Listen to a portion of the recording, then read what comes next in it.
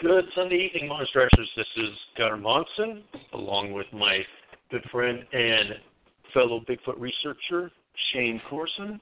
I am also the founder of the Sasquatch Coffee Company. Apparently, we were having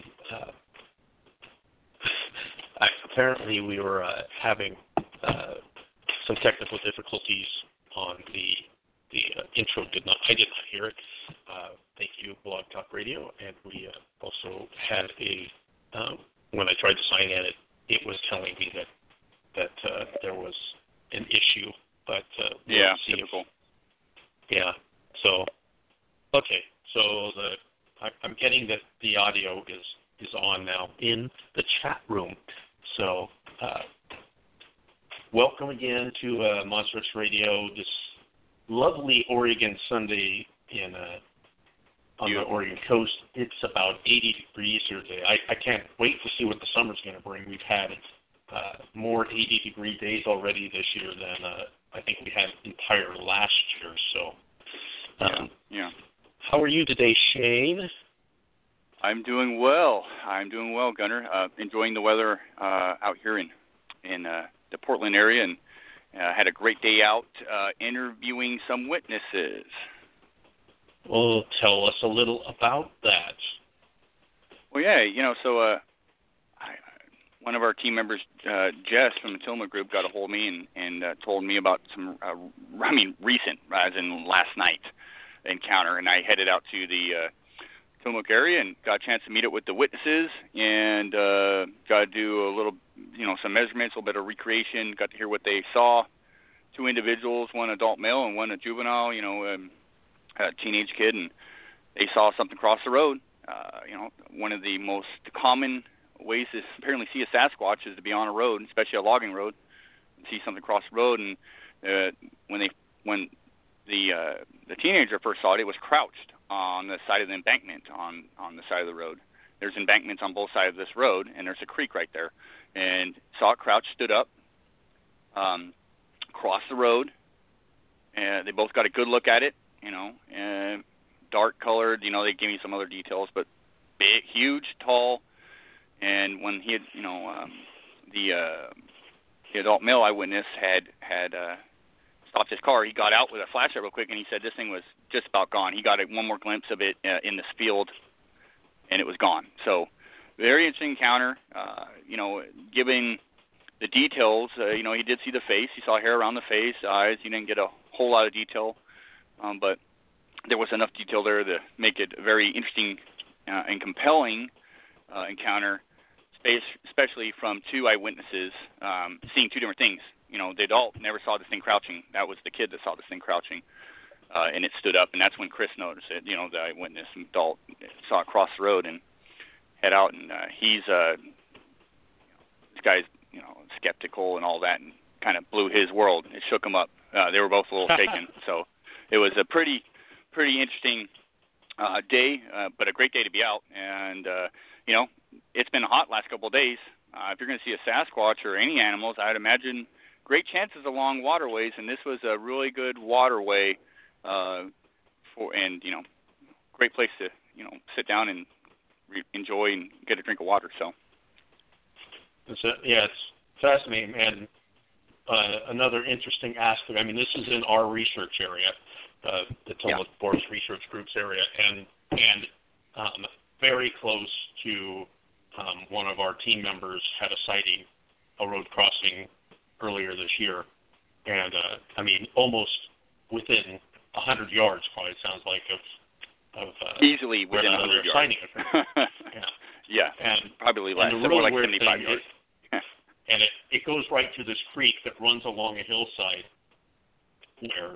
where we camp up on that hillside quite often, and have had weird things and vocalizations and knocking, and we had that weird incident where we'd gone down and had dinner away from our campsite and came back up and something had you found your tent unzipped. It was really weird. I mean, that was one of the most bizarre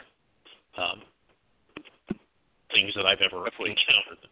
And that was the same weekend where we had heard wood knocks and weird vocalizations of the woods and stuff. So so it's interesting because we've been doing this. You know, our group has been researching this area now for going on. I want to say this is the third year, or almost going on 4 years, I think. Almost going on 4, yeah.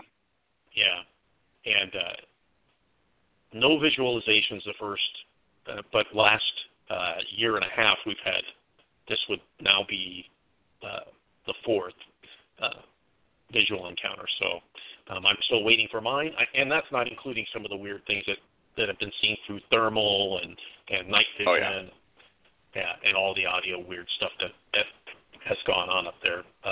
Tons of weird audio stuff. So it's interesting, and having another visual encounter to me just fuels the fire of getting back up there and spending more time and of course my brain always goes to where are they headed from and where are they going, and that now that to have two visual encounters so close together, that just piques my curiosity is what the heck is going on up there that in that particular area. And I'm going to go camp on that road from now on. Yeah. I'm pretty sure that eventually, I mean, what are the odds that they must be crossing there for a particular reason? So, very cool. Exactly. We'll have more for that. I'd really like to sit down with the witnesses and do a real thorough interview with them. So our guests today are Mike Woolley, that had an encounter back in 1981 and then has had subsequent encounters since. And with Mike will be Debbie King McMartin, who has co-written and produced a movie based on Mike's original encounter called Skookum, The Hunt for Bigfoot. I'm excited to talk to Mike. I know that you've interviewed him before. I've heard his encounter on several occasions, but it's a really intriguing encounter, and then his subsequent activity. Welcome, Mike, and welcome, Debbie. How are you guys today? Great. Doing good. Thank you so much. You made me nervous there for a second because we've had a little blog talk hiccup there, and I thought maybe for a minute we'd lost you. But welcome to Monster X Radio. Thanks for joining us. Thank you. Thank you for having us. We're honored to be here. Well, first, I would like to, for those that aren't familiar with your story, Mike, can you go ahead and recount what your original encounter was back in 1981? Yes, yes. On a cold December day back in 1981, I went deer hunting. And it was a beautiful day, you know, sun shining, no wind. It was perfect to go hunting.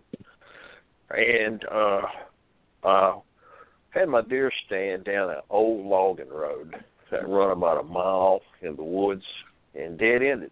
And that's where I put my stand because I saw a lot of, you know, good activity in there. And I would park my truck about halfway between the road I turned in on and the road going down to the deer stand because I didn't want to spook the deer. I would walk, you know, the rest of the way. And I always turned my truck around, you know, heading out in case of emergency. I had to get out of there real quick.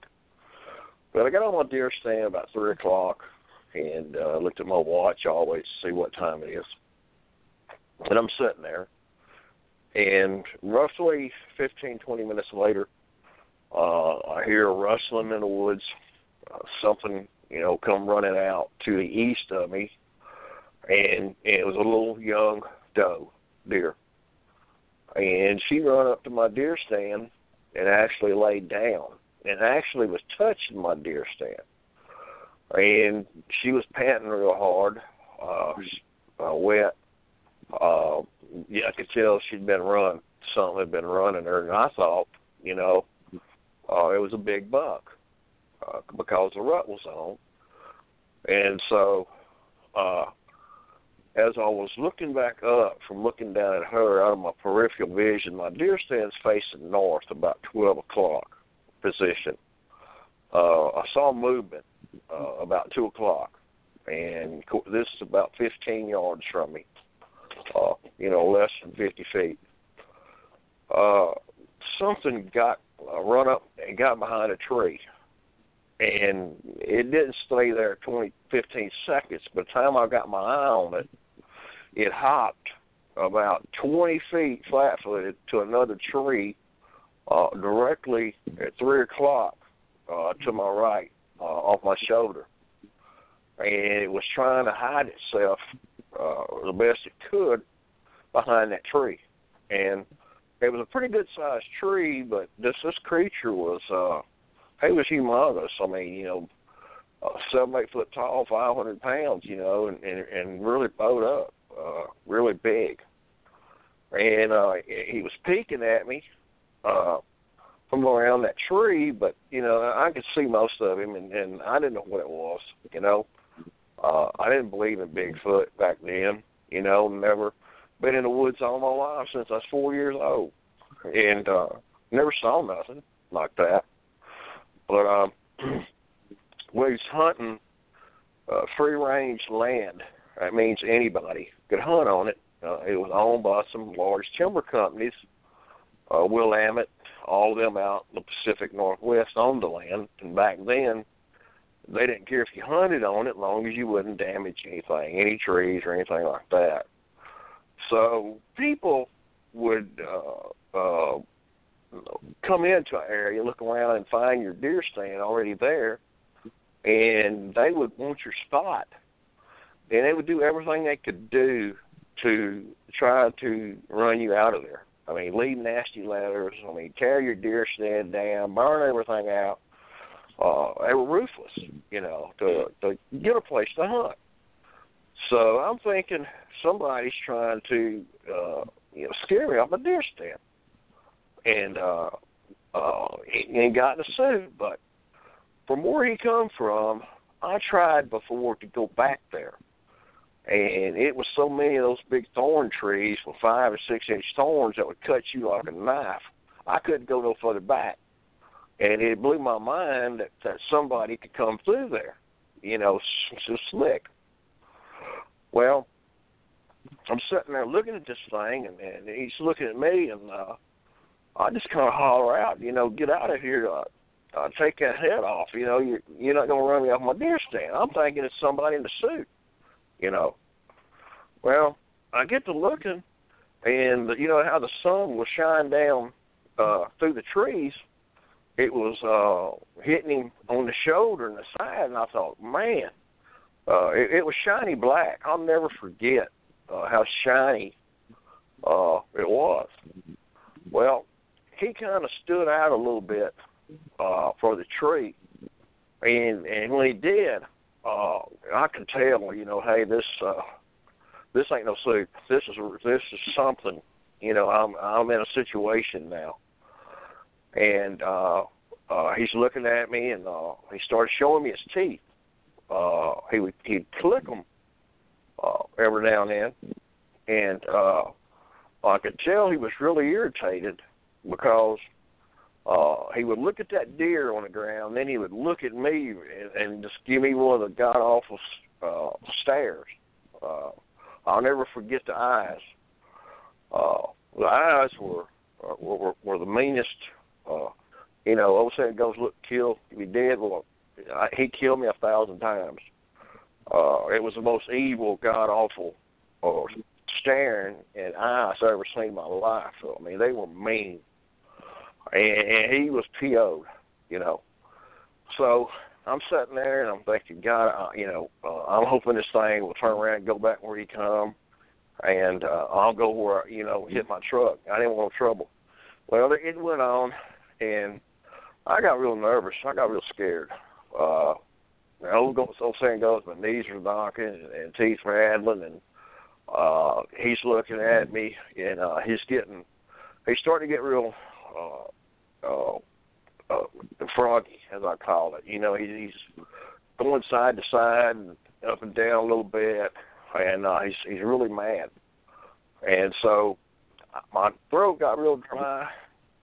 I got real nauseated, and my head was just swimming. It was kind of like in one of those time tunnels. You know, you're in it, and everything just stands still around you, and you're just confused, you know. And my legs, my body just felt like I was just frozen to that stand. I couldn't move. So, you know, I'm thinking, you know, I got to do something one way or another. And, you know, I thought that might have been a feral human because I'd done some reading on that stuff. It hadn't been a month before. And I'm thinking, you know, if I shoot this thing and it's just human, I'm in trouble. You know, I got to live with that.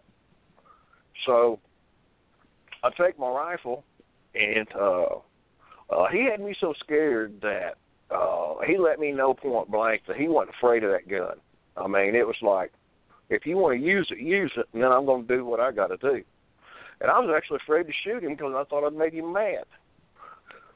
Anyway, I pointed my rifle at him and looked through the crosshair at him, and boy, I could tell. I mean, that wasn't no human, you know. And he let out a roar. He got mad when I pointed the gun. He let a roar out. It was like getting hit by a 70-mile-per-hour wind, like an African lion. I've never heard none of that loud. And he started beating on the tree with the sides of his fist. I knew right then, I said, I'm in trouble, you know. So I jumped down off the stand quick as I could. I started running to the west back to my truck, which was a half a mile away. And yeah, my legs felt like they weighed a ton apiece, you know. So I look over to my left, and he's flanking me. He's running beside me, but he's running in the woods, and he's running through trees. I mean, he's just knocking them out of the way, big trees. He's running through thorn trees like they're nothing. He's tearing this stuff apart. And I'm thinking, oh, God, man, I'm dead. You know, I'm dead. I thought about my family. My son was little. Thought about him. You know, all kind of stuff goes through your head when you're in a deadly situation, you know. So we're running along, and, well, what happened, I left out something. When he growled at me, a whistle come back from the northeast, maybe 100 yards. And he looked over there and whistled back, and I've heard that whistle 1,000 times in the woods. I thought it was a bird. It was a real shrill whistle. And when he whistled back, whatever it was at that time, I heard it walking. It was bipedal. And I thought, oh, no, you know, here we go. So that's when I hit the ground. And when I was coming up to my truck, I thought, you know, he's right here on top of me. You know, he's about, I don't know, 50, 60 feet away from me. And he'll grab me when I stick my key in and unlock the truck. So when I got to the tailgate, to that little bitty clearing, you know, where they had loaded the logs, you know, 20 years ago, he come up to that clearing, and before he stepped out, I took my gun, and from the hip, I just fired a shot just to try to buy me some time to get in the truck. And the bullet hit an old dead pine tree about 7 foot up from his head, about 3 foot from his head. It blew dust and bark everywhere. It had to get on him. I got in my truck, and as I was driving off, he come running up at the truck, you know, like he wanted to try to, you know, grab a tailgate or something. And I looked in my rearview mirror, and that other one that was behind me on the road, he come running up. So that really, it did a job on me. You know, I was in a pretty serious depression for a long time, and because I didn't know, you know, why me, but that was a pretty rough day. I'd say a very rough day, Mike. You know, So here you've been hunting for years and years and years before this encounter, and I've talked to a lot of hunters, hikers, fishermen. I've been hunting this area for 30, 40 years, 10 years, 12 years, whatever. Never seen anything, and then bam, one day they see something, and it just rocks their world. I mean, just literally rocks their world. And you fall into that category where, beforehand, you probably would have laughed, scoffed at it, didn't give it much thought. But here we are that day, things changed. How did that affect did you go back out hunting after that anytime soon? Did you not? Did you talk to anybody about this sighting? Well, I lived in a small town, and I was afraid to talk to anybody because the guys I worked with, they were raggers, and they'd have ragged me out till I had to quit. So I just kept it in. I wouldn't say nothing. And I went over to a friend of mine, a mentor, 2 weeks later, and he lived across the street from where that happened, about 2 miles. And I asked him, I said, will you go back in there and get my deer stand? It was a pipe, made out of pipe.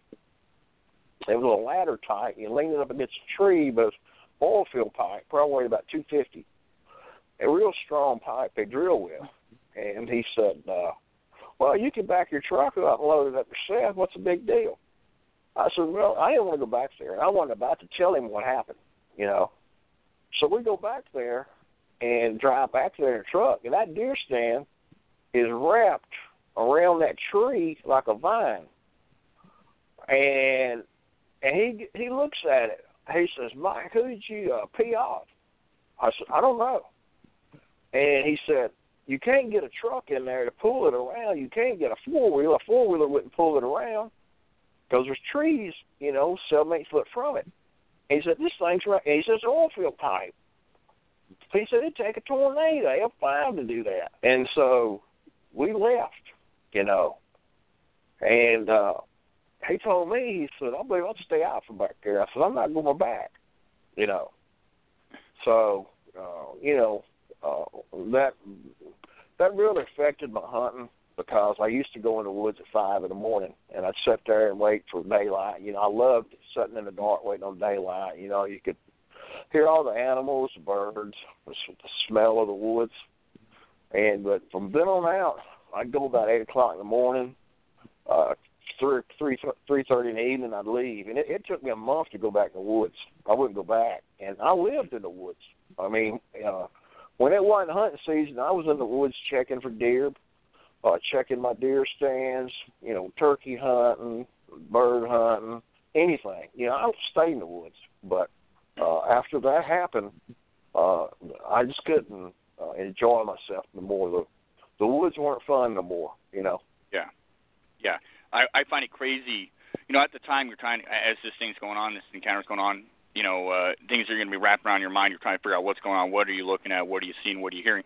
To think that somebody that would maybe want you out of that area to dress up in a Sasquatch, in a bear outfit or a Sasquatch outfit, well, it doesn't even matter. That'd be almost crazy, knowing that it's hunting season, people are out hunting.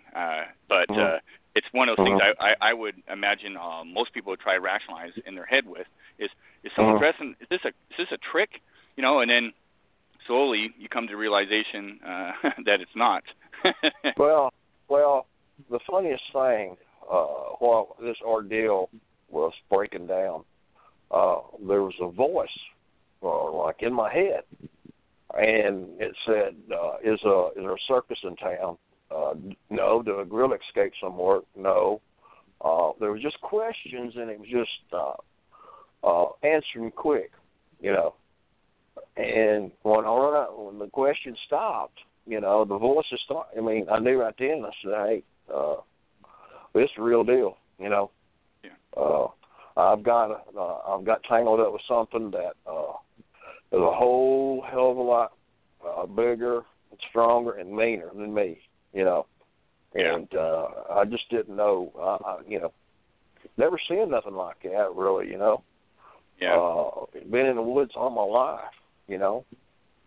We had weird stuff happen, you know, like I had stuff thrown at me, and I said, "Oh, that stuff falling out of the trees." You know, I had something following me. You know, I've been followed before. I'd take 4 steps, it'd take 4 steps. I'd take 5 steps, it'd take 5 steps. I'd look, couldn't see it. One day it happened. I got down on my stomach. I laid my gun down and laid down on the ground. I said, "I'll see your feet." You know, I was looking under, you know, about 1.5 feet above the bottom, the ground. Still couldn't see it.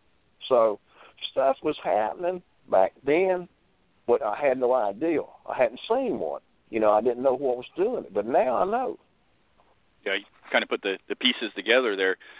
During this day back in 1981, during this encounter in December, was there anything abnormal that day? I mean, what was the animal life, if you can remember, and noises before, during, and after? I mean, during would probably be a hard thing to think about, but maybe before and after. I mean, was it an ordinary day, or was there anything different that stuck out or sticks out to you now?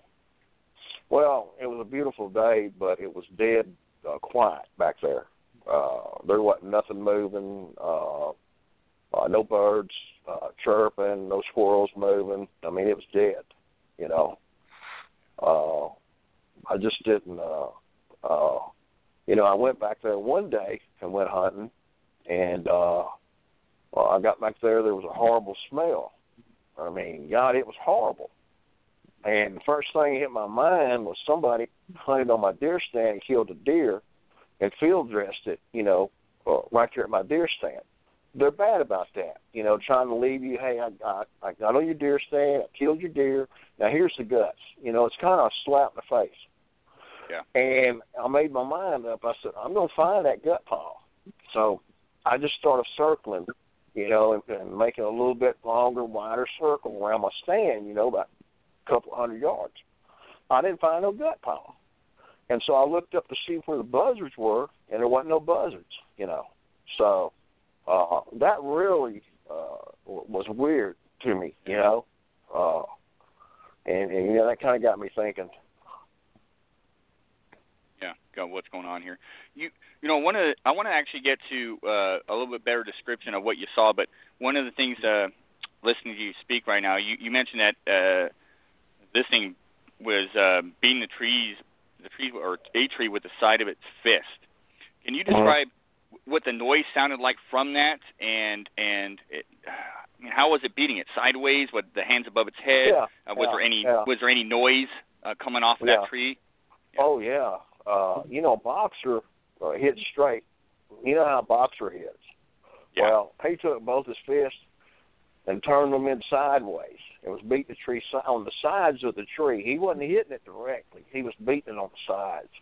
And he was kind of, you know, swaying, you know, back and forth. I mean, he was hostile. And that's what really put the fear in me real bad. I mean, that's what really tore me up. I could hear it smacking. You know, there's a big oak, one of those black oaks, and he was mad. This thing was mad. I mean, more he, you know, I don't care what people say. People say, "Oh, they were warning you. They were trying to run you out of the area." That's a bunch of BS. This thing, he wanted to kill me.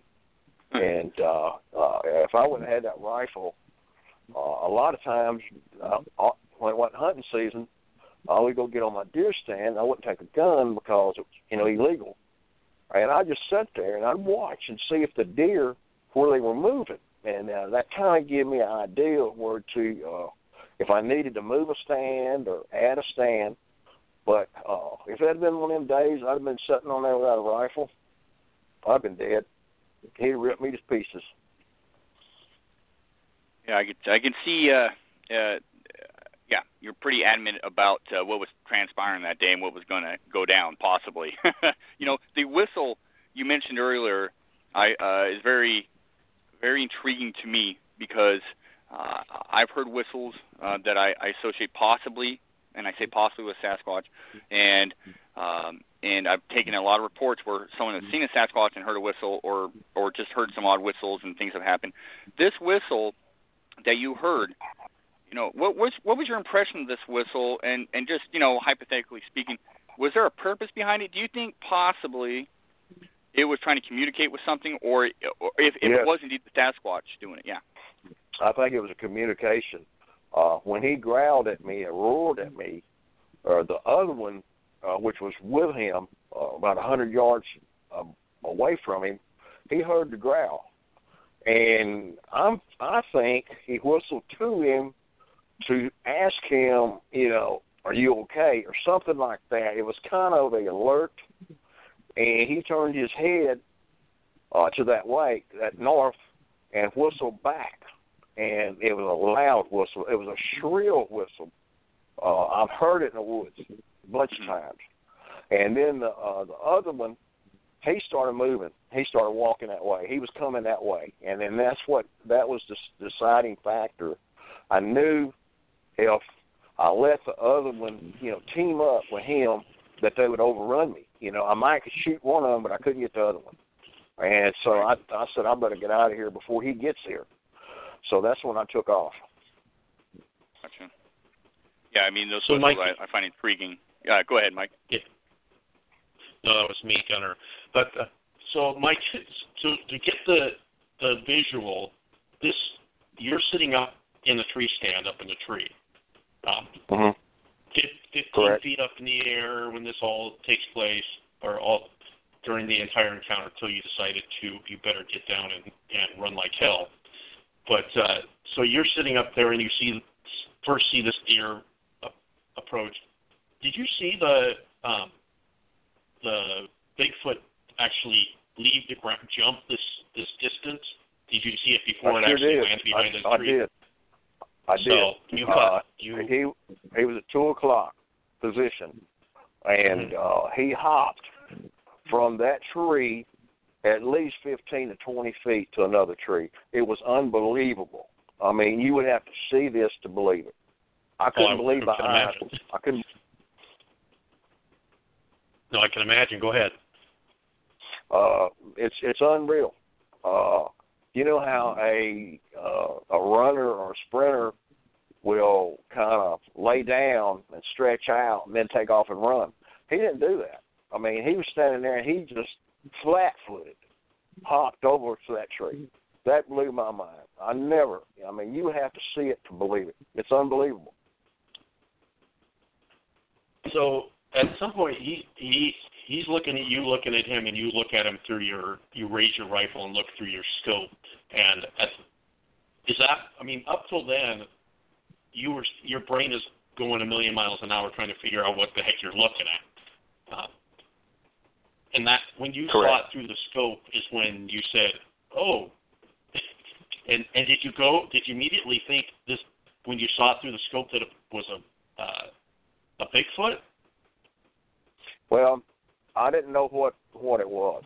Okay, I really hadn't heard nothing about Bigfoot, but when I looked through that scope and I saw his face, it was like it was in nose to nose. I could see his eyelashes. I could see the steam.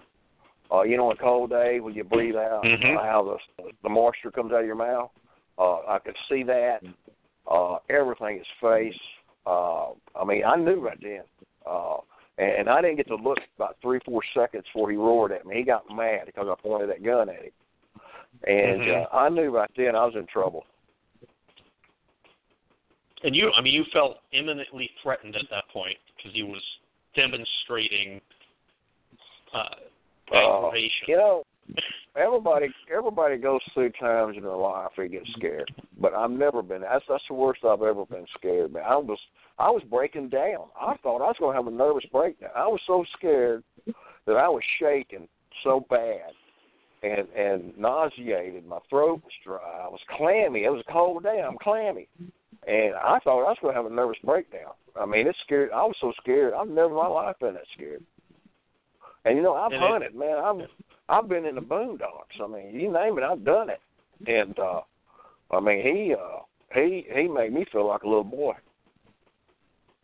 Well, and having a rifle doesn't necessarily, I've heard that many times in talking to witnesses, like it didn't seem big enough. It wasn't big enough for the job. And like you said, you thought it was just going to make him if I hit it, it's just going to make it mad. Mm-hmm. Right. I mean, that's what went through my head. I mean, the rifle did not intimidate him a bit. I just kept praying that he would turn and go back, and I would leave peacefully, but that didn't happen. And I was afraid to shoot the thing because I just wanted this to end peacefully. I just wanted to get out of there and get to my truck and get out. I did not want no trouble, out of him. But he chose to engage me, and to say the least, yes. So you ran, you said you were parked about half a mile, so you ran that. That must have seemed like the longest half mile you'd ever experienced. It felt like I was, 26 years old, pretty light, and worked out in the weather hard every day, and I was pretty good shape. And I felt like I was running maybe a mile an hour. I was giving it all I could. And it felt like my legs was just weighted 1,000 pounds apiece. I couldn't move, but it was kind of like, some of it was kind of like slow motion. When I was really, really scared and nauseated, it was like time was just, it was like being in another world. I don't know what happened. I can't explain it, but it was weird. Well, that's that condition where when somebody is under stress, that things do actually appear to slow down. It happens in car accidents, and this certainly would qualify for a high-stress situation. So you made a decision at some point that your best chance of survival was to fire a warning shot. Correct. Somewhere in that, and so you spun and shot and nearly hit the one that you knew was following you. And correct. Almost. It was about a 7-foot shot. It hit the back of a tree. His head was about 3 feet from it, and if it had been another second or two, I probably caught him in the head. So after you survived the incident, did it occur to you later that what were your feelings about it later? To me, it seems like if their physicality, if something can jump 20 feet, that if it wants to catch you and kill you, that it certainly has the option to do that. Did you realize later that maybe they just wanted you out of that area, or what was when you had a chance to process it later? Well, I thought my life was on the line. What I saw and went through, all I had in my mind was I was fixing to die.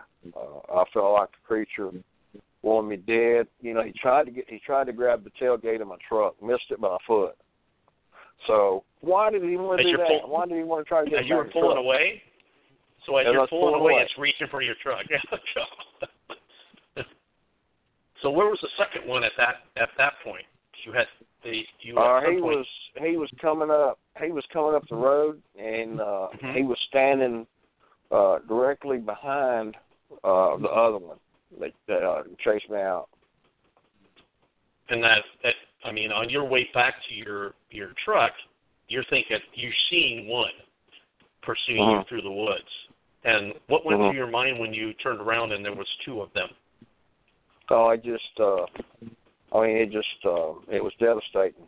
As I was running, I wasn't thinking about the second one. I was thinking about the one that was the original one that I got into it with.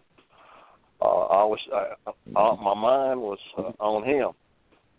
As I was running, I was trying to run and look ahead, but I was also trying to watch him to see if he was going to make a move. And so, when you've got something chasing you like that, you're not going to be thinking, oh, he's trying to just run me out of the woods. Right. You're not going to be thinking that. You're going to be thinking, hey, this thing's trying to kill me. Why's he running? It's fight or flight, right? Your fight or flight kicks in, and you made the option to flight, which I think sounds like a good option. But after the incident was over with, and you got back home, and you had time to think about it and process it, did it occur to you that if they had one or both of them had wanted to catch you, that they certainly could have, so they allowed you to escape? Yeah. Well, yeah, I had a lot of for a month there. I had a lot of different emotions go through me. I took all the blinds and curtains in the house and I shut them because at nighttime I couldn't sit in the house because I thought that maybe one of them could be looking at me. I wouldn't go out at night. I was in a deep depression. I went in a real deep depression, and I felt like it was an omen sent down on me for some reason that a message was sent to me, and that really it ate on me real bad, And I kept thinking, why me? Why did this have to happen to me? Because nobody else has said nothing. Well, back then, you didn't have cell phones. You didn't have the computers. It was real young, You didn't have Facebook. You really didn't have no way to communicate, to get any information. So, I didn't know, but I was in a bad depression. I mean, I would get to thinking about it, man. I'd just break down and start shaking. I mean, there was times I even cried. I had tears in my eyes. It really threw me in a depression for a long time. Well, I hate to throw you back there, but can you describe this thing a little bit more? I mean, was it built for the terrain that was out there, in your opinion? I mean, did it look like something that belonged out there? And can you just give a description of what you saw from top to bottom, the face, the hair, I mean, was this thing built to be out there, in your opinion? Did it look like it belonged there? Well, it was in some really tight woods. Like I said, it was between 7 and 8 foot tall. I'd say between 450, 500 pounds. It had humongous pectoral muscles, a flat stomach, looked like a bodybuilder. Big arms. I'll never forget how arms. The shoulders were awesome. They were 3.5 foot across. Humongous head. He was big. Very. You could tell. I always thought the white-tailed deer was the king, but after this, I know who the king is now. Of the woods. But you could tell that he could just about live anywhere he wanted to, do what he wanted to. Awesome creature. Yeah, with the you mentioned the teeth. Can you describe the teeth and the face a little bit? Did you happen to see the nose? I mean, what kind of nose it had, and anything about its eyes, or any of the facial features? But the teeth and nose was one of the questions in our chat room, but something that actually I'm always really interested in. Well, he didn't have a lot of hair on his face. The hair was long going down the back, his head.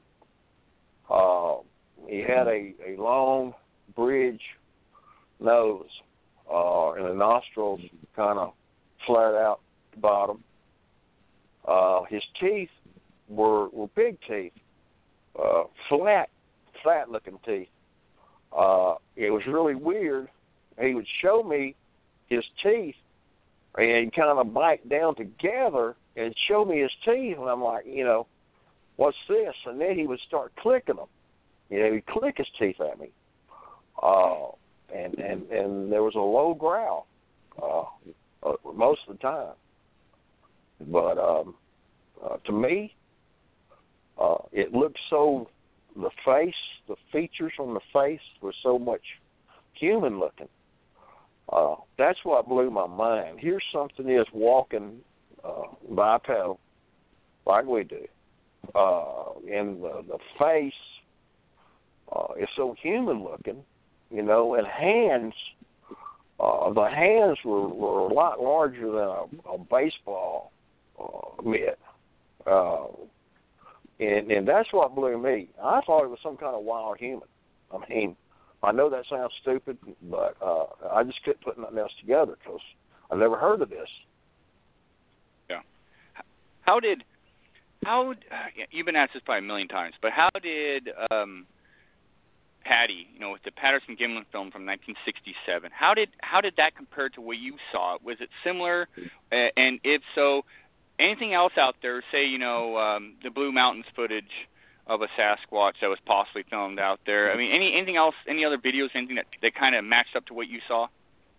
Well, comparing it to the Patty creature, basically, I'd say they were about the same, creature.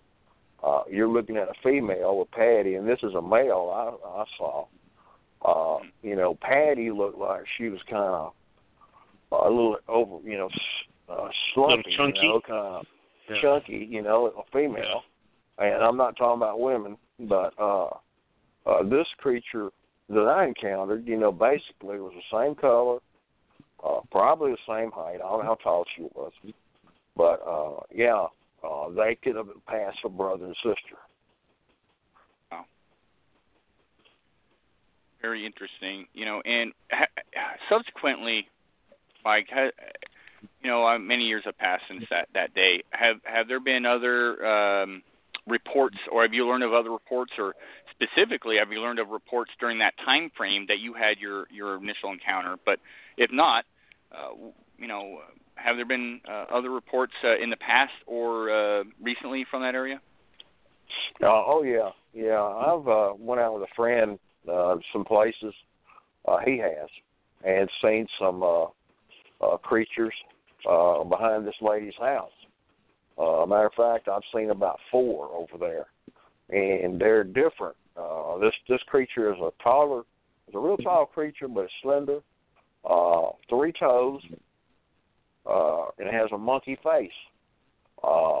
And I don't know what type, Bigfoot this is. It's weird, but I've seen those creatures. Yeah, so it seems like there's been a history possibly of reports or activity in this area. And, I mean, is this an area that you still frequent or go back to? No, I don't. No. I don't. I've moved from there. I moved about an hour and a half north from there now. I don't live down in that area no more. I don't hunt. I quit hunting because I couldn't enjoy it no more because I couldn't go in early and leave late in the woods.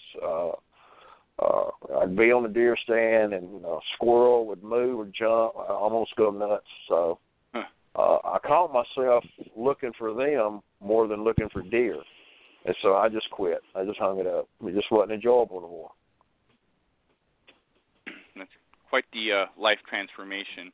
I've had my own encounter. I wasn't hunting, but it's funny how every encounter affects somebody a little bit differently.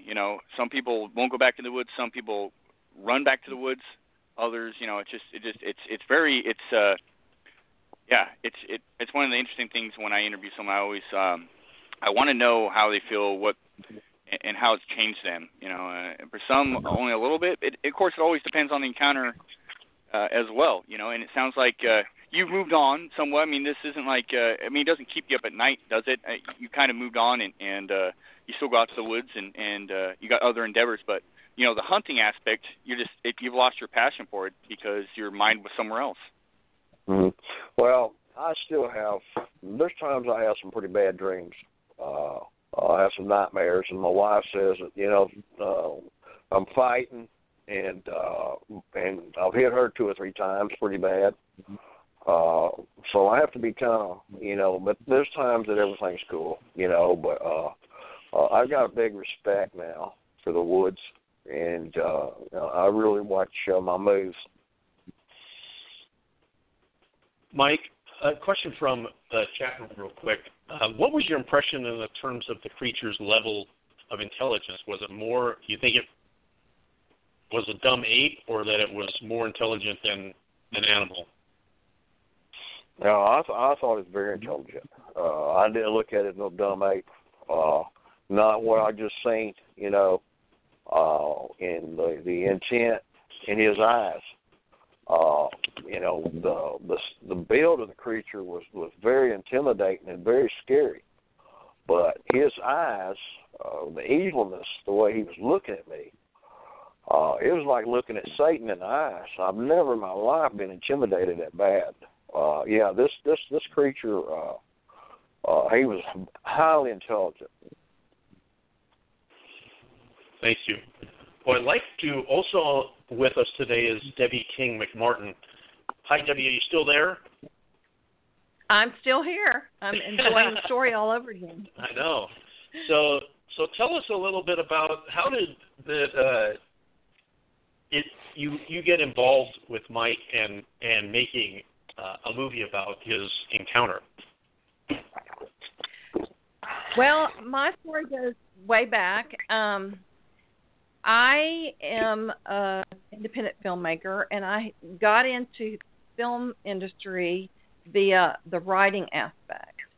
I had written a couple of books, romance novels, and then I had a true story, grab me by the neck, and I could not sleep until I wrote this story.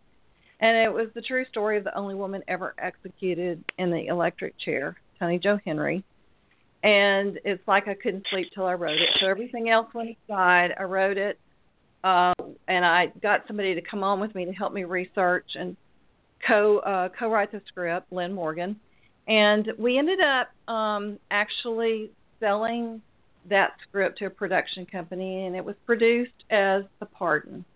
And it was a $5 million project, and it's on Netflix now, and it's out everywhere.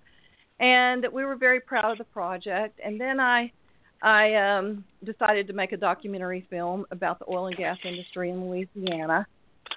And I decided to produce it myself, not just be involved in the writing aspect, but actually become the producer, because I had gotten just sort of addicted to the film industry as far as the creative aspect and seeing these stories come to life in video. And I thought, well, what a great combination with writing and video. So we produced a documentary film, and it was a local documentary, but with widespread interest. And we won an international award for that, for best short documentary film, because it was under an hour. And then we moved on. I just had this inclination to accept the next level of challenge, which was to write and produce a feature film. And in researching that, I found that at that time horror films were the best international selling films. And I've never been into the slasher, never wanted to do one, still don't want to do one. The only horror film, sci-fi type project that interested me was Bigfoot. Just because I have always had, since watching The Legend of Boggy Creek, the cult classic, I was always interested and fascinated with Bigfoot and the whole idea of it, but didn't know much about it.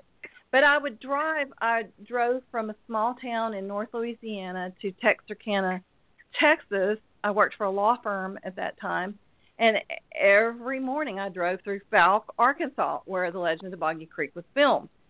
And it just kind of started growing in me, and the idea of doing this. And my friend Arlena Akery, who is the head of the Shreveport Film Commission, I sat down and talked to her one day at a meeting, and I said, I really want to do this Bigfoot movie. I know you probably just think, I'm crazy, but I want to do a movie about Bigfoot. And so she had met Mike Woolley, and Mike Woolley had helped some film producers from Los Angeles scout some locations in and around the area where he lives. And Mike has shared his story with her, and she was absolutely fascinated with it. And she, found it so believable and incredible, just very incredible story. And she really liked Mike, so she gave me his contact information, and I called him. And when he told me his story, the same one that he just told you in your audience, I was riveted, and I thought, this man, I want to center our whole film project around his experience because of his authenticity and his believability. I believed every word that came out of his mouth. When I met him, I knew there was no artifice about him. He was very real. This man could not tell a lie if he wanted to. He was just a good old boy from North Louisiana, and I say that in a good way because that's the best kind of people that I've ever met on the planet. He appreciates nature. You know, he lives with the woods, and he had this experience.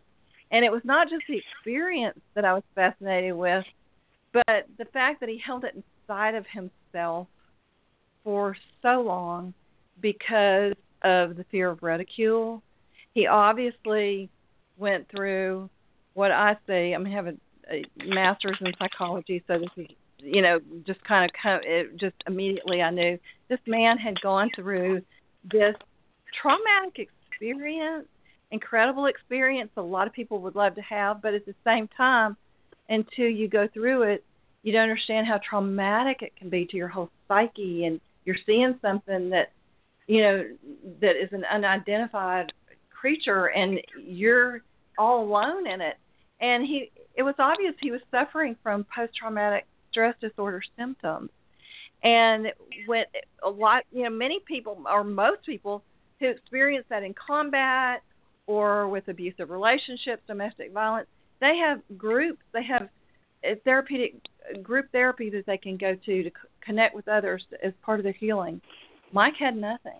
He had nobody he could talk to that would identify with what he experienced, and he felt so alone. And I wanted to bring that to the movie, that whole feel and that whole authentic, the whole idea of it to the movie. And so that's what our goal was, and that's what our goal has been over the last 6 years as we started writing the script and went through multiple drafts and raised the money for the film, which was a drama in itself. That was more dramatic than actually making the film. And then the production itself, and then post-production, it's been one obstacle and trauma after the other, but we're finally just almost here, and we're thrilled at the product, and I think that ultimately the audience is going to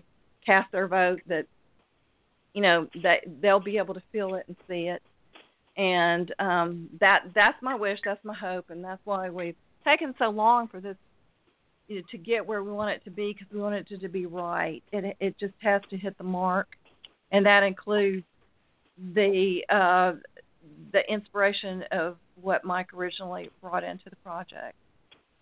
So, Debbie, the movie itself, so when did you initially start this project? Because I remember reading about this quite a while ago, and then it kind of, I think it was shelved for a little bit, and now it's getting close to being completed.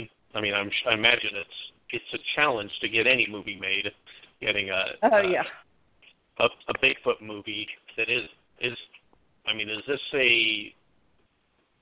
not to give away too much of the movie? I mean, there's no slashing going on in Mike's encounter. No. So, I mean, it's a terrifying encounter in itself, just the way it is.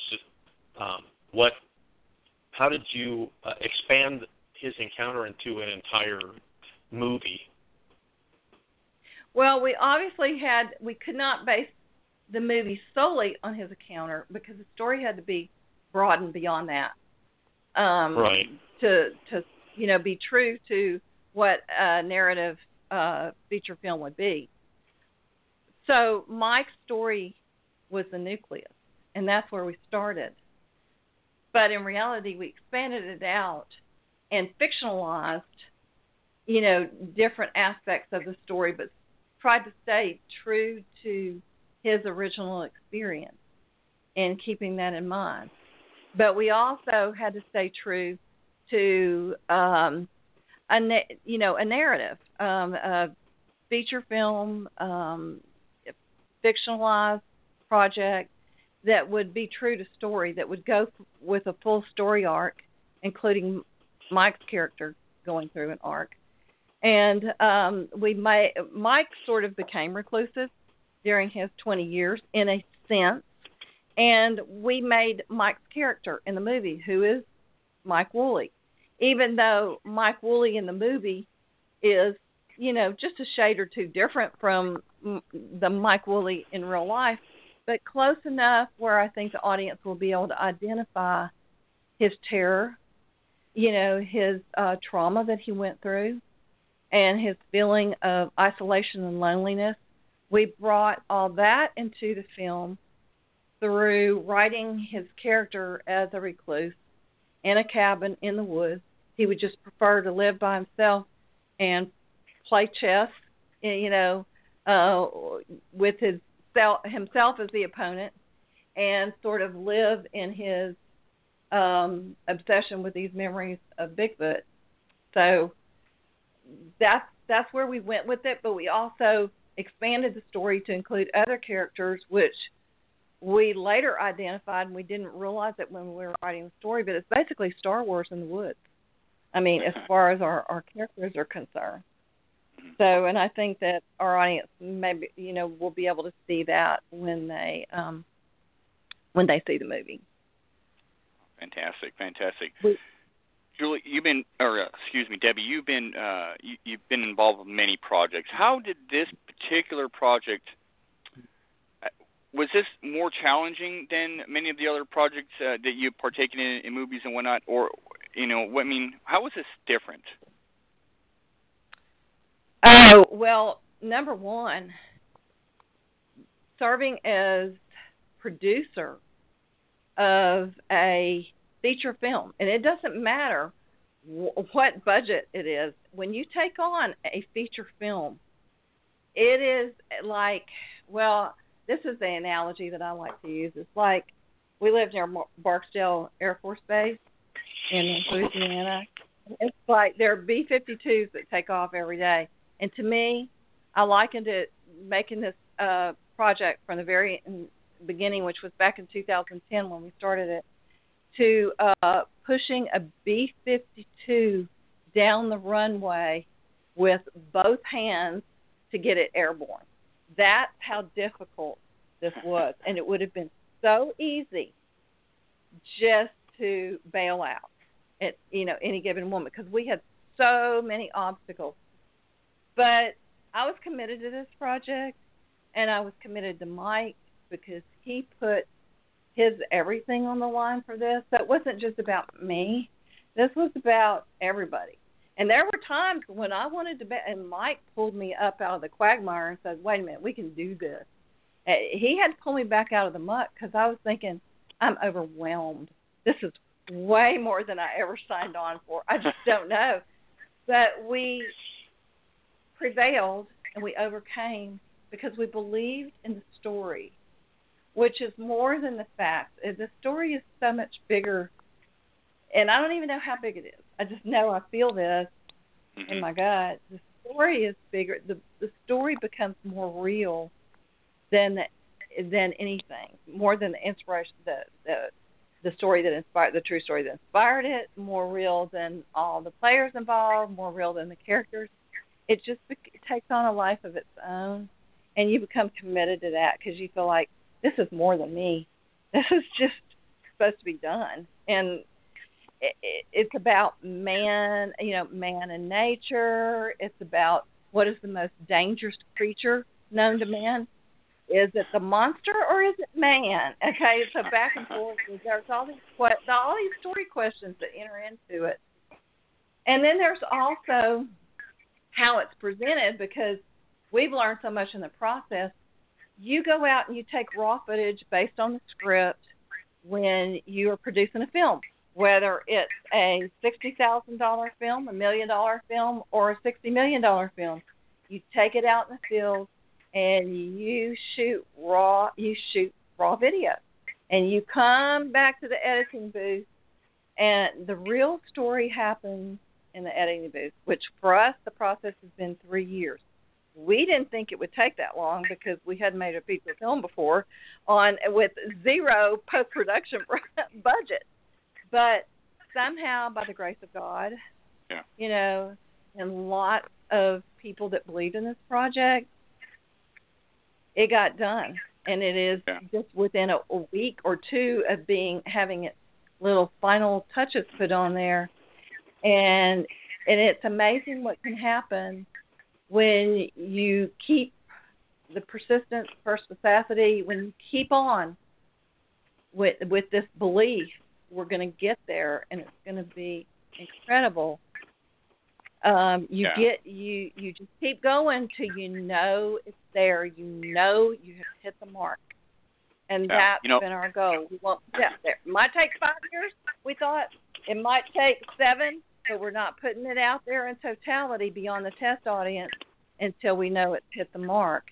And I know instinctively we're just a shade of being there. So. And you know what?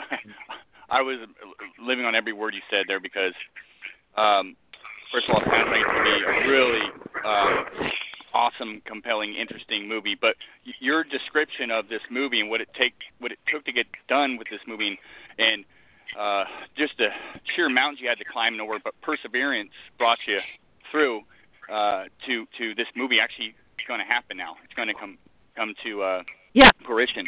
Well, it reminds me so much of Bigfoot research, some of the stuff that I'm doing, some of the people I know out there. It's not always glorious. Sometimes you want to give up. Sometimes, but you persevere and you continue. Mm-hmm.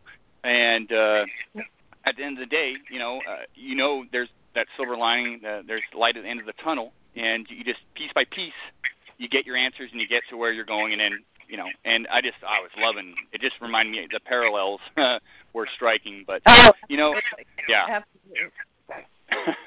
So, no, well said. Now, some of the resources that went into this movie, especially with the people involved. Can you talk a little bit about that? Who was involved in the making of this movie besides some of the ones you mentioned now? Oh, I know somebody that was. Yeah. It'd be of course, interest in the Bigfoot community. Of course. Yes. Sorry, we have so many. I'm afraid. Go ahead. We have so many people that were involved and made an enormous contribution to this project that I'm just afraid I'll leave out somebody. But Mike Woolley had befriended Dr. Jeff Meldrum. And early on, when I brought Mike on and we started collaborating on the story ideas, and he mentioned Dr. Jeff, and he said he's one of the world's foremost and highly respected research scientists. And he said, would you like for me to approach him about the possibility of coming on to the movie? And I said, absolutely. So he told Mike he was interested, and I talked to him, and we talked about a lot of things, and he did not want to be involved in any project that was a slasher, or, sensationalistic, exploitative type of film, which we knew ours was not going to be, and that was not our goal. So that was not a problem. And then he said he would help us. He would come on as script consultant and associate producer to help make sure that the script was plausible and that the way we presented Bigfoot was believable in his eyes and to the scientific community. We didn't want to go too far out in left field with our foot science on this project. And he was every bit the professional, and he was absolutely a wonderful actor in the movie. I got some flack from the original people who were on board the project who did not end up staying on the project because they talked about, well, Jeff's not a professional actor. I said, yeah, but, he has been on Discovery Channel. He knows how to act in front of the camera. I mean, he doesn't have to go through an audition. I mean, he's a celebrity in his own right. And so those kind of disagreements caused some problems, and that's why we ended up with the director that we ended up with, because he absolutely believed in our approach, the organic approach. And Jeff was wonderful. He was a great actor. He was extremely professional. He's been cooperative, even with our ADRs and our pickup shots and that kind of thing. So I am thrilled that he was involved in the project. I think he lended lots of credibility to the project.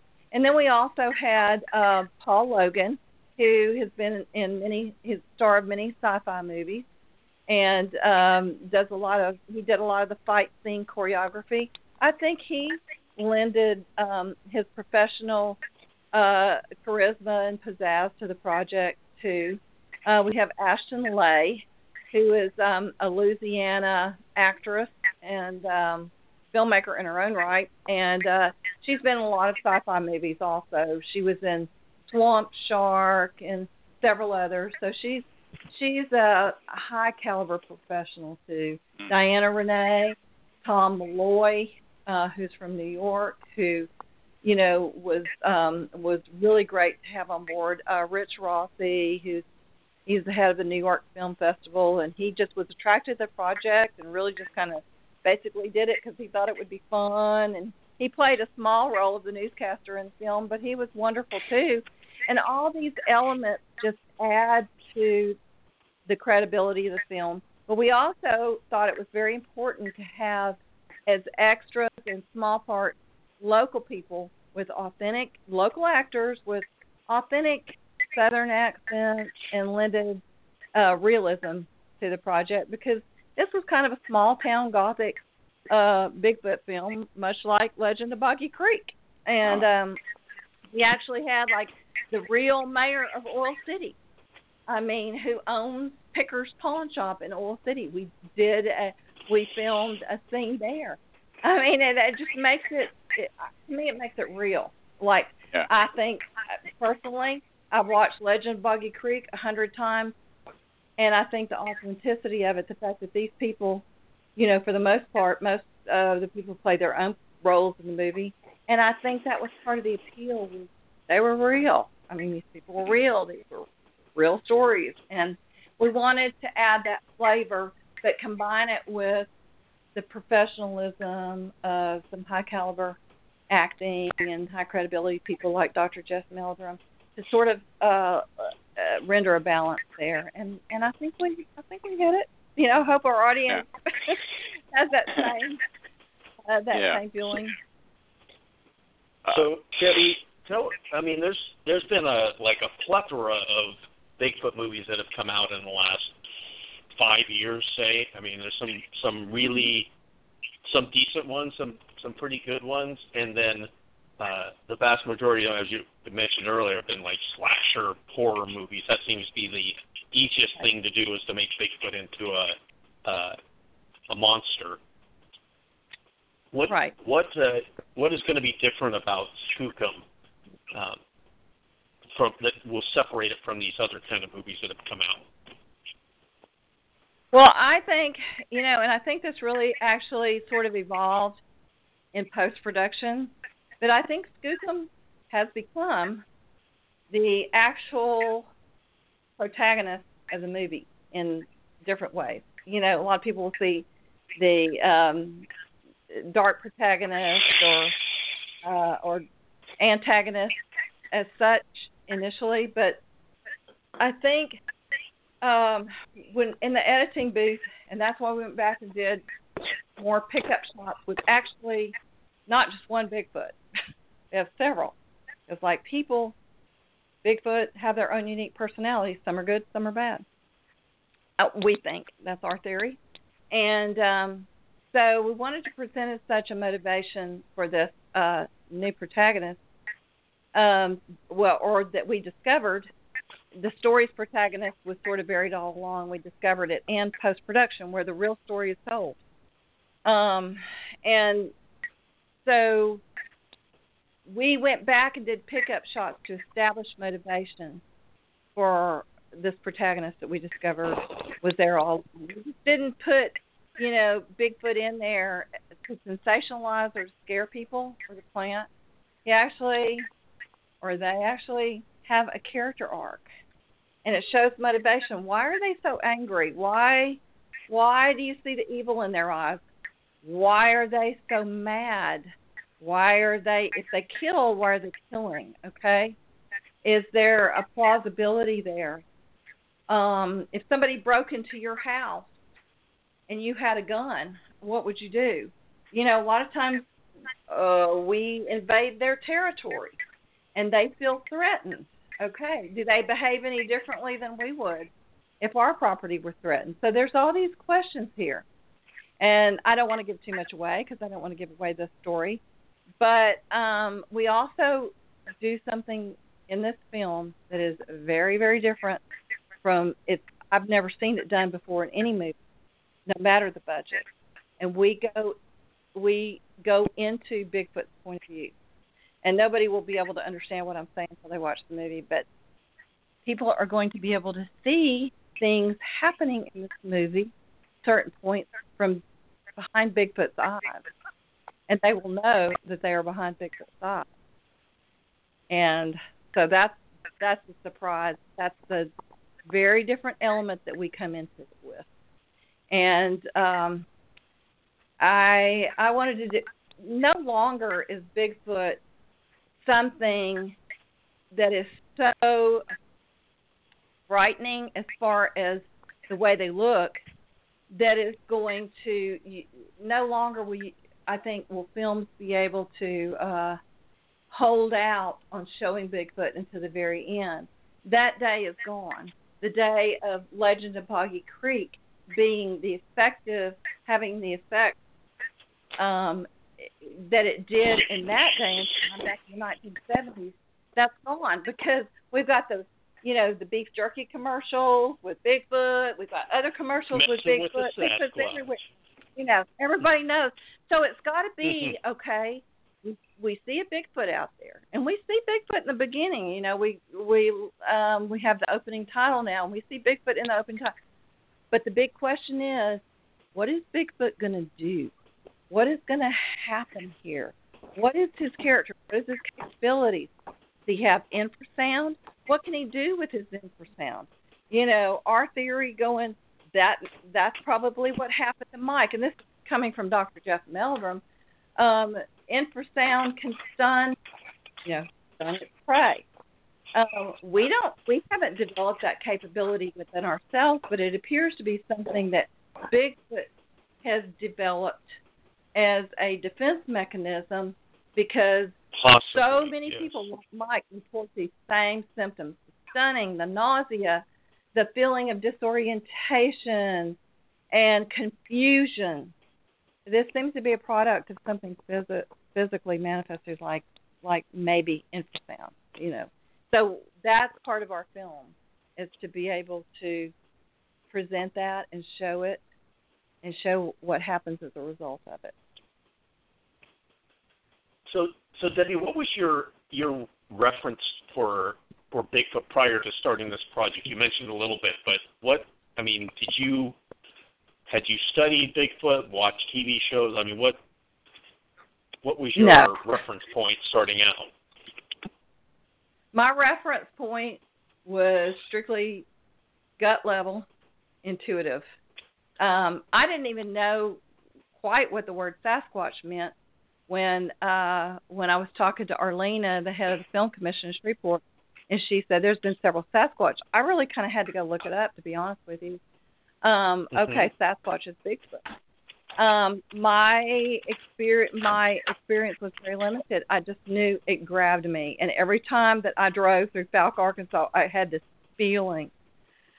Something gripped me, and it was maybe because of Legend of Boggy Creek, or just this intuitive feeling as I drove through Falk of, there's something here, and then I realized that in and around the area where I lived, Caddo Lake area, there had been numerous sightings. Caddo Lake is a huge natural lake and one of the biggest in the United States, and it is in Louisiana and in East Texas. Okay, so there have been tons of Bigfoot sightings there. And I thought, okay, I live here on Caddo Lake, near Caddo Lake, and why not make a Bigfoot movie here? There's been so many sightings. And then the connection with Mike, which he lives, in a little bit south of where this happened, but still not that far. And still within, as the crow flies, 30 miles, 30 minutes of Falk, Arkansas. So it's all right there together. And it's the perfect, perfect playing ground for Bigfoot because there's a tremendous amount of forested area, lots of swamp, Spanish moss, prehistoric fish. It's like you're walking back in time. And so that was kind of the impetus too. It was more just gut, this feeling that this is what I wanted to do. And I knew it had to come from the gut because you can't spend 6 years with a big chunk of your time in your life on something unless you're passionate about it. So this was something that I initially grabbed me by the gut, but I became more passionate about it as I learned more and more and more about Sasquatch, Bigfoot stories. And I watched and I researched. And a lot of the films just don't do it for me. I don't like sensationalist type films, as I said, but I loved Letters from the Big Man. That grabbed me in a big time way and I appreciate that filmmaker's sensibilities and artistic approach to the movie, and with still keeping that tension and a great story. And he also, which is what we try to do with Skookum, bring the atmosphere into it. It was filmed in, of course, a different area of the country, but I appreciated that artistic rendering of Bigfoot very much. So, Debbie, why Skookum, the name Skookum versus, Skunk Ape, or, how did you fall on that particular title of all the various Bigfoot names and titles that we seem to give them? Well, I had read a book that Mike had given me from a friend of his called In the Valley of the Skookum. I think that was the name of it.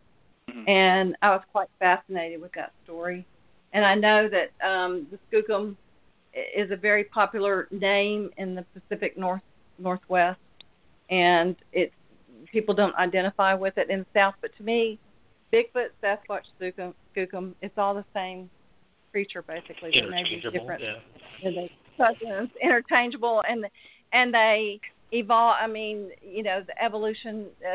There's going to be differences in characteristics because of their adaptability to different environments, like the swamps in the South. We're going to find a lot of three-toed and very thin creatures because it's hot in the South and there's lots of water, and it's different. In the Pacific Northwest, they have to have probably more fat on their bodies and more muscle to keep warm and that kind of thing.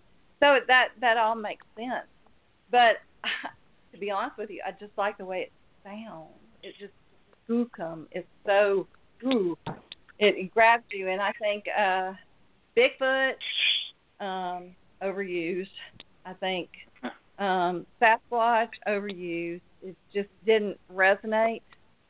And actually, we had just the title Skookum in the beginning, and then Paul Logan said, well, maybe we need a subtitle of The Hunt for Bigfoot, which it really is, because in the search for the girl who's missing, who's a Bigfoot researcher in our movie, there is a hunt for Bigfoot because it's felt that she's been kidnapped by Bigfoot. So basically, that's how we got the name. But I just like the way it rolls off the tongue. I like the way it sounds, and it is one of the actually Native American names in our country for Bigfoot. I don't think, I've gotten some flack because people have said, oh, but that is the Bigfoot in the Pacific Northwest, not the Bigfoot in the South. And I'm thinking, well, I don't want to use skunk ape. That does not work for me. It just doesn't resonate. And Sasquatch, Bigfoot, overused. Skookum resonated. It's like it echoed. So that's woo-woo reasons, but that's pretty much it. So, Debbie, one of the movies that is near and dear to my heart is Sasquatch, the Legend of Bigfoot, and it was like from in the 70s. I actually saw it in a movie theater in Portland, Oregon, back in the day when I was a young man. Are you familiar with that one? Have you seen that? I'm really not. I have not seen that movie. You can watch it on Netflix. Oh, okay. I will definitely do that. What? So you guys are close to what part of where are you at in the production of the film? It's all been filmed, and is the post-production done? When can we expect to see Skookum coming to a theater near you? Well, actually, we have 3 distributors who've contacted us, who've contacted me through the web for this Skookum the Movie website. And they're interested in seeing the final cut of the movie, which should be within the next 2 weeks. And I'm going to send it to them and see if they're interested in acquiring worldwide rights. That's what they expressed. They're interested in distribution worldwide, which means theatrical and everything, cable, television, foreign rights, all that. So I'm going to see what happens. I'm not really worried about it if they decide not to take it on. We will self-distribute it through the website. People can download it. I already have a pro account at Vimeo. People will be able to download it from Vimeo, a nominal fee for a rental, or they can buy it for a little bit more. And then also the DVDs, they will be able to purchase. If they would rather have it in DVD form, they will be able to do that. And then we're going to, as soon as we get through with this movie, and we're kind of a 3-man band right now, so it's just very intense right here at the end of the editing. But we're going to update our website to offer more, more items in connection with the movie. But we'll have to wait till after we get through with the editing and send it to the distributors to be able to fix all that. There's just not enough time in the day for the 3 of us to finish this movie and to do that too. So it's just going to be one thing at a time. And, if people want updates, they can go to basically the updates will be started on the Skookum the Movie Facebook page. And we'll be able to keep everybody updated with what's going on with the distribution. But it won't be long. It will be we should know within a month if everybody turns us down for worldwide distribution. We will do our own worldwide distribution, and we will have it available for everybody to purchase at their own, whatever they want to do. If they want to rent it, it'll be like, not very much money, probably $2.99, something like that, if they want to rent it from Vimeo. If they want to purchase it, they can purchase it by digital download or, like I say, the DVD. And we also, I do want to say, we do have Skookum Rogue Bigfoot, the script already written. So really, depending on how this movie does, basically how well it sells, if we can fund our own way to the sequel, we have the script already finished. So we have that prepared to go out if meet success. I think that there's a role in there for certain podcast hosts that I think that Shane and or I would be perfect for. So just throwing that out there. Oh, all right. And it, of course, should feature Sasquatch Coffee. There's a gratuitous plug. Absolutely. You're killing me, Gunner. You're killing me. But Debbie, I got to ask you a question here. And I want to get back to what we were just discussing with this possible sequel. But you mentioned something earlier, and I think this might be a theme in the movie. but you mentioned who is the real monster? Is it Bigfoot or man? You know, and that's stuck in my head this whole conversation. You got any more comments on that? Oh, it'd be a spoiler alert here. Okay, we can leave it at that. It resonated with me. That is for the audience to decide. Okay, what is the most dangerous creature known to man? Yeah, well, in Mike's encounter, it apparently was Mike because he shot at the Bigfoot. Bigfoot never shot at him. We just gave him a dirty look. Right, exactly. And scared the Jesus out of him. I'm just kidding, Mike. I know. But think about it. If we were threatened, if our house were broken into, we'd probably have evil eyes too. I'm not taking up for Bigfoot here. Yeah. I'm just saying. Whose side are you on? Whose side are you on? Whose side am I on? I'm always for the underdog. Always for the underdog. Well, in the woods, that's us. I hate to say in the woods. Yeah. Okay. Especially if we don't have a gun. I think we're pretty much undermanned undersized and undermanned in the woods. Right, exactly. Yeah. We are the underdog, just like Mike said. Yeah, just like Mike said. That's why he owns the woods. That's why he doesn't. The woods was his paradise, and it is no longer.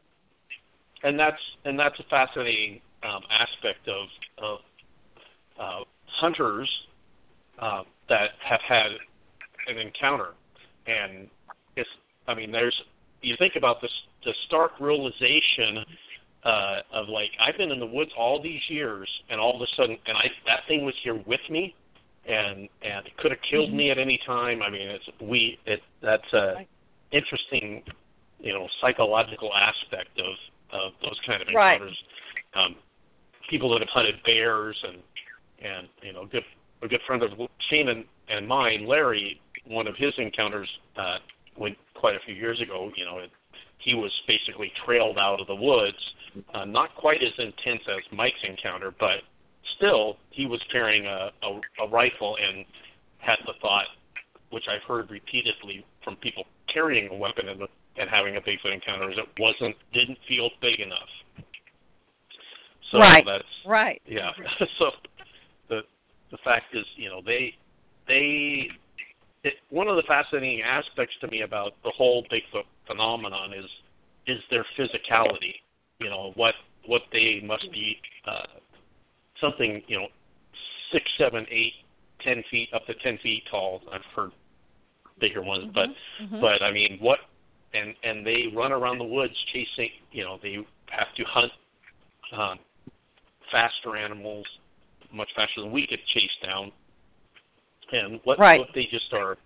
And Mike's description of seeing it one hop, as he described it, from 15 to 20 feet is pretty descriptive and quite a image in my mind. And I've heard that a couple times recently, where somebody saw one jump, and the distance that they covered is mind-boggling. Right. So it is. Do we get this? Yeah. So is Mike's encounter in the movie? It is. I mean, it's a little bit different in the movie just because of the technicalities of filmmaking. But, his encounter is in the movie in the very beginning. And in the middle scene where he is talking to Megan Rock before she disappears, she interviews him. She's actually a Bigfoot researcher, and she is, she is being trained and studying under Dr. Jeff Cameron and Connor Cameron, his son. And she's interviewing Mike Woolley, and he has a flashback. And so that's when you see the full extent of his encounter, and there's a little bit of it in the beginning. And he also talks about it, and his voiceover is in that flashback in the middle of the film.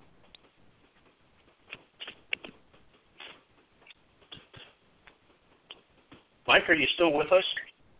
Oh yeah, I'm Okay. I'm here. Okay. Yeah. So tell me a little bit about your experience to be involved in the having your encounter turned into a movie, and the movie is based on a true story. Back in 1999, y'all remember all the shows started coming out, Mysterious Encounters and Monster Quest, and you remember all the people that were coming forward. Mm-hmm. Well, that's when I said, look, I told everybody, I said, look, and I thought, I'm not crazy. There's other people that went through what I went through, Well, I started doing a lot of researching on the web and looking and listening, talking to a lot of people. I talked to a lot of people, from everywhere. And that's when I felt comfortable about, talking about my encounter a little bit. So, and then, Debbie approached me about, making a movie, and it's a lot of hard work. People don't realize what goes into making a movie. I mean, it's 16 hours a day for however long, 30 days. A lot of people. It takes a lot of people. It's a lot of work studying your lines. It's just like she said, it's kind of like trying to push one of them big jets. But it was interesting.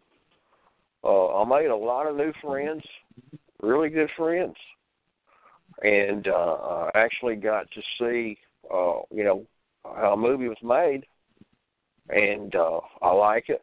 Like I said, it's a lot of long hours, but it's self-gratifying, and it really opened my eyes. So how was it working with Jeff Meldrum? I've heard that he can be very difficult. I'm just kidding. Well, Jeff. Did he want certain color M&Ms and all that? Yeah, I've been friends with Jeff. We're good friends. 7 years, I've got his cell phone. Anytime I want to talk to him, he calls me.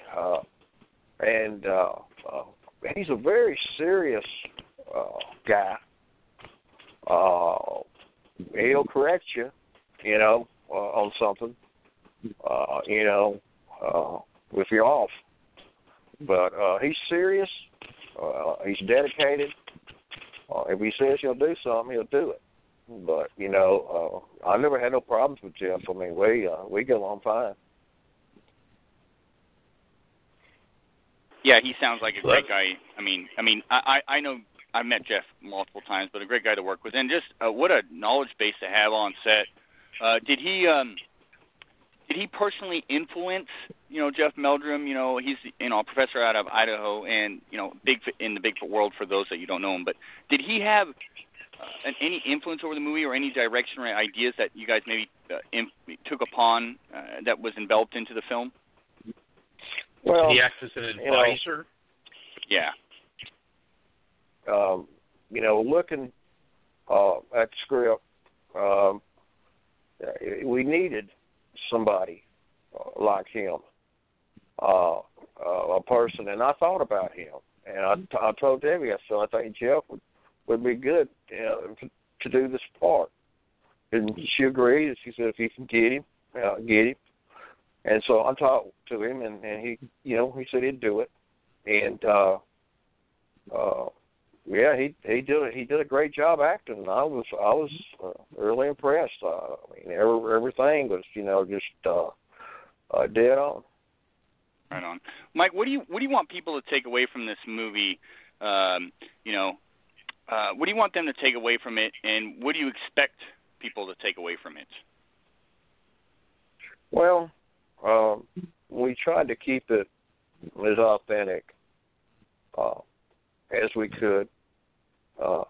And you got to understand, it's a movie, Right. I just hope that they find it entertaining and they enjoy it. That's about about it. I just hope that they enjoy the work we put in it, and it does well. I see it. I personally see the movie doing really well.